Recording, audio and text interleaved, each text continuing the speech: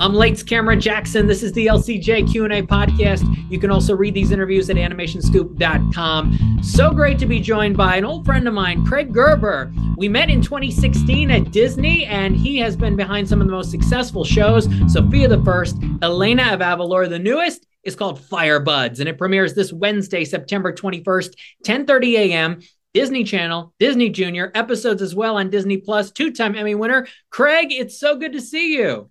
It's so good to see you too, Jackson. It's been a bit. It has. You've written some nice things on Twitter to me over the past couple of years, hoping that we would get to chat again. And I'm so thrilled for you and for the success of Firebuds. I've watched the first couple episodes and it's really great. Awesome. That's great to hear. You know, firefighters and police officers and ambulance workers are so inspiring, especially to kids. How did they inspire you to make Firebuds? Well, my grandfather was a police detective in New York City in the 60s. So I had that connection to first responders. And then, you know, these past couple of decades, obviously first responders have always been around, but we've seen how visible not only they are for what they do, but the sacrifices they make, whether it's the medical profession with COVID or even going back to 9/11 with firefighters and police officers. And so it was a group of folks that I felt I wanted to honor and pay tribute to, also shine a light on what it must be like to be in one of those families. And you really, one of the strengths of this show is the child and vehicle relationship. You have some great pairings of characters with personalities, and you can feel the authenticity and the warmth between the child and the vehicle. That was the other inspiration for the show. I mean, it really came from my youngest son, who is 7 now, but when he was 3, he was obsessed with fire trucks. He would walk around in a fire chief outfit and carry around the fire truck like it was his best friend. And I just thought to myself at a certain point, wow, how excited would he be if that fire truck came to life and was his best friend, and they'd go on adventures together. And so that sprung into Firebuds with the first responder angle. It became, okay, what if this boy and his best friend, who's a fire truck, lived in this cul-de-sac, and on one side of them are the children of EMTs, on the other side of them are children of police officers, and when their parents go out to fight real emergencies, they team up together to go out in their neighborhood and try to help their friends in the neighborhood, whether it's rescuing them or just, helping them out with a problem. You're so right that young kids love firefighters and first responders. I mean, I have a 4-year-old cousin whose grandfather was a police officer for many, many years, and he loves the vehicles and playing with them. And I think he's going to be enthralled with this series. and you give the vehicles arms so they can play ping pong, which is awesome. How great is that? I mean, I wanted to do all the wish fulfillment, right? Part of the thing, the vehicles have arms because there have been other shows, believe it or not, that have talking vehicles.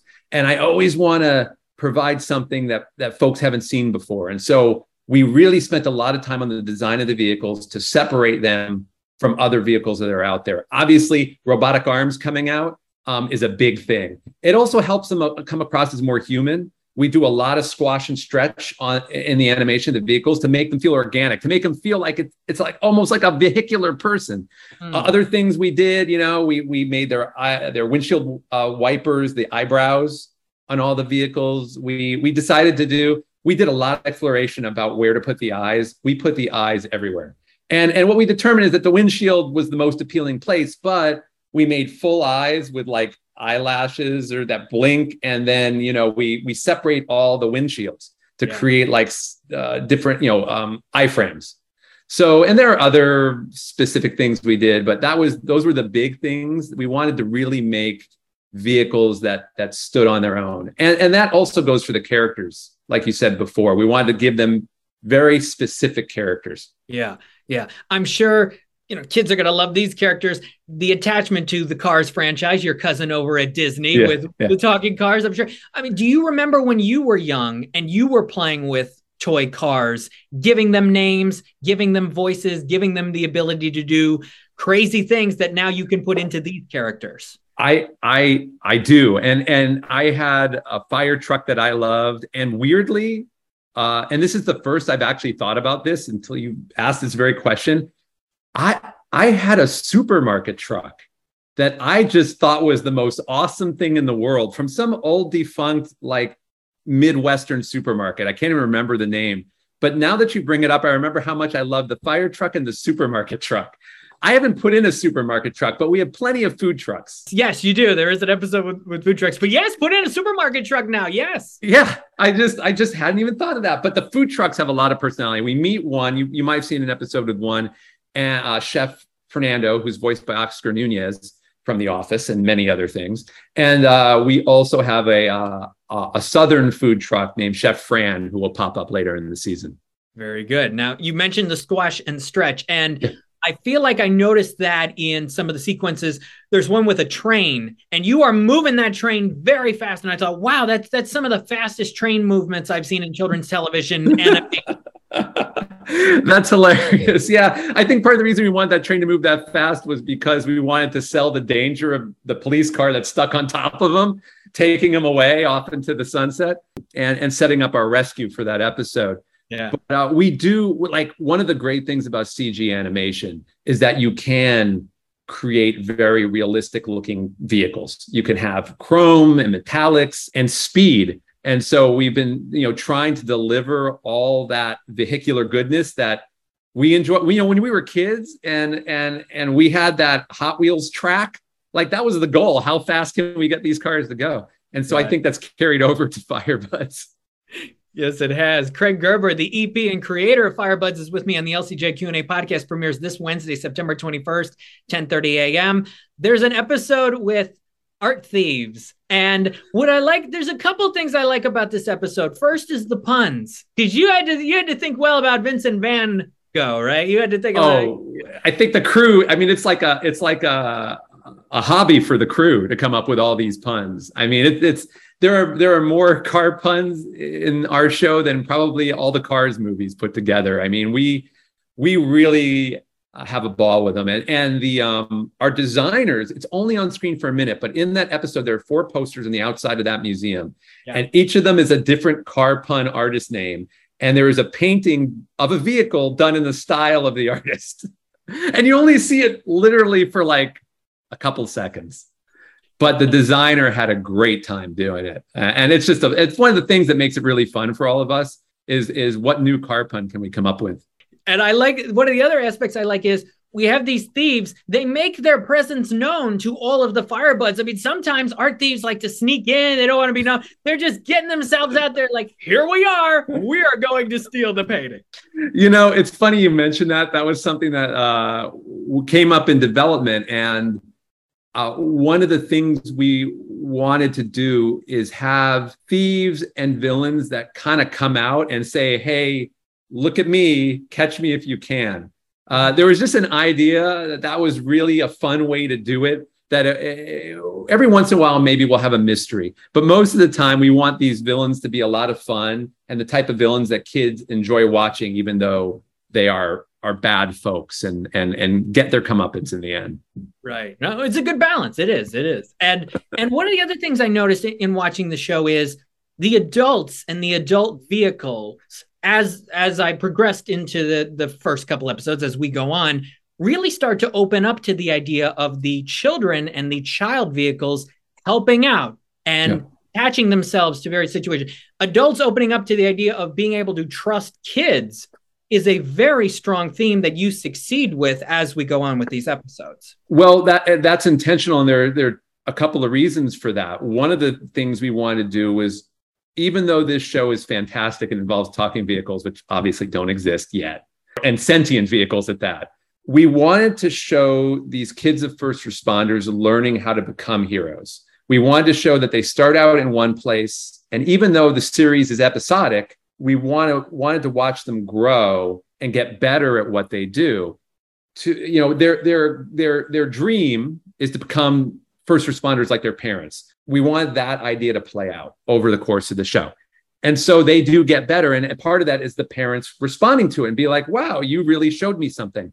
Another reason for doing that is, the idea that kids in many ways are like little adults. They have a harder time controlling their emotions, although there are many adults that disprove that idea. But there are, kids generally are like little adults. And if you treat them with that kind of respect, you can get better results in terms of how they behave.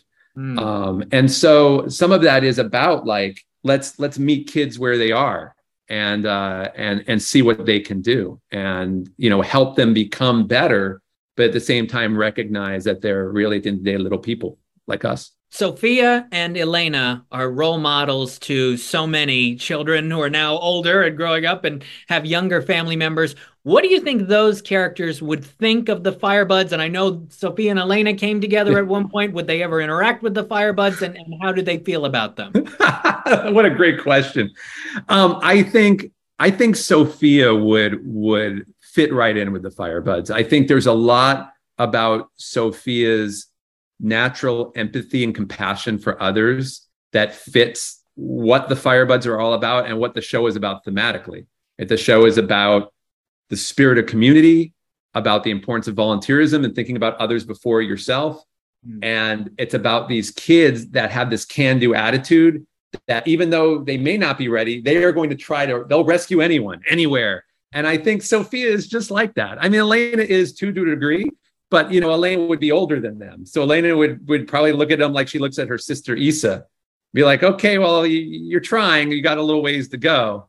But Sophia would be right there on the fire truck with them. Beautiful, beautiful. And what would you say to the kids and the parents who are going to be watching Firebuds, the children who are awed by the firefighters and first responders they see out there, and the parents who maybe see in their children this attachment they have to these people? What would you say to them about what you want them to take away from Firebuds and what you hope they see in this show?